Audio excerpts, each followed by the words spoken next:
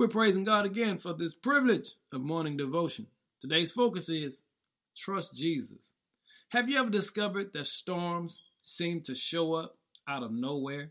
When you read the scripture, you'll know that Jesus said storms are just a part of life. But in every storm, we can learn something.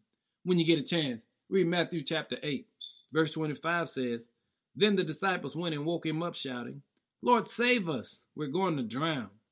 Jesus responded, 'Why are you afraid? You have so little faith.'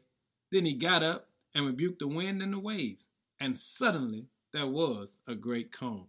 You see, many of us make the drastic mistake of panicking before praising. We're so busy watching and looking at what's coming at us that we miss who's riding with us. And that's what happened to the disciples. They were so afraid of the storm that they failed to recognize they had the Savior on board. And family, you know what a Savior is, huh? He's someone that comes to save us from danger and difficulty. And our shout today is, God gave us Jesus as a Savior. Now, I want to encourage you today, not to panic, not to be afraid, but to learn and discover how to trust Jesus.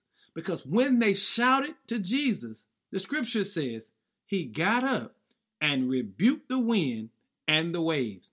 And suddenly there was a great calm.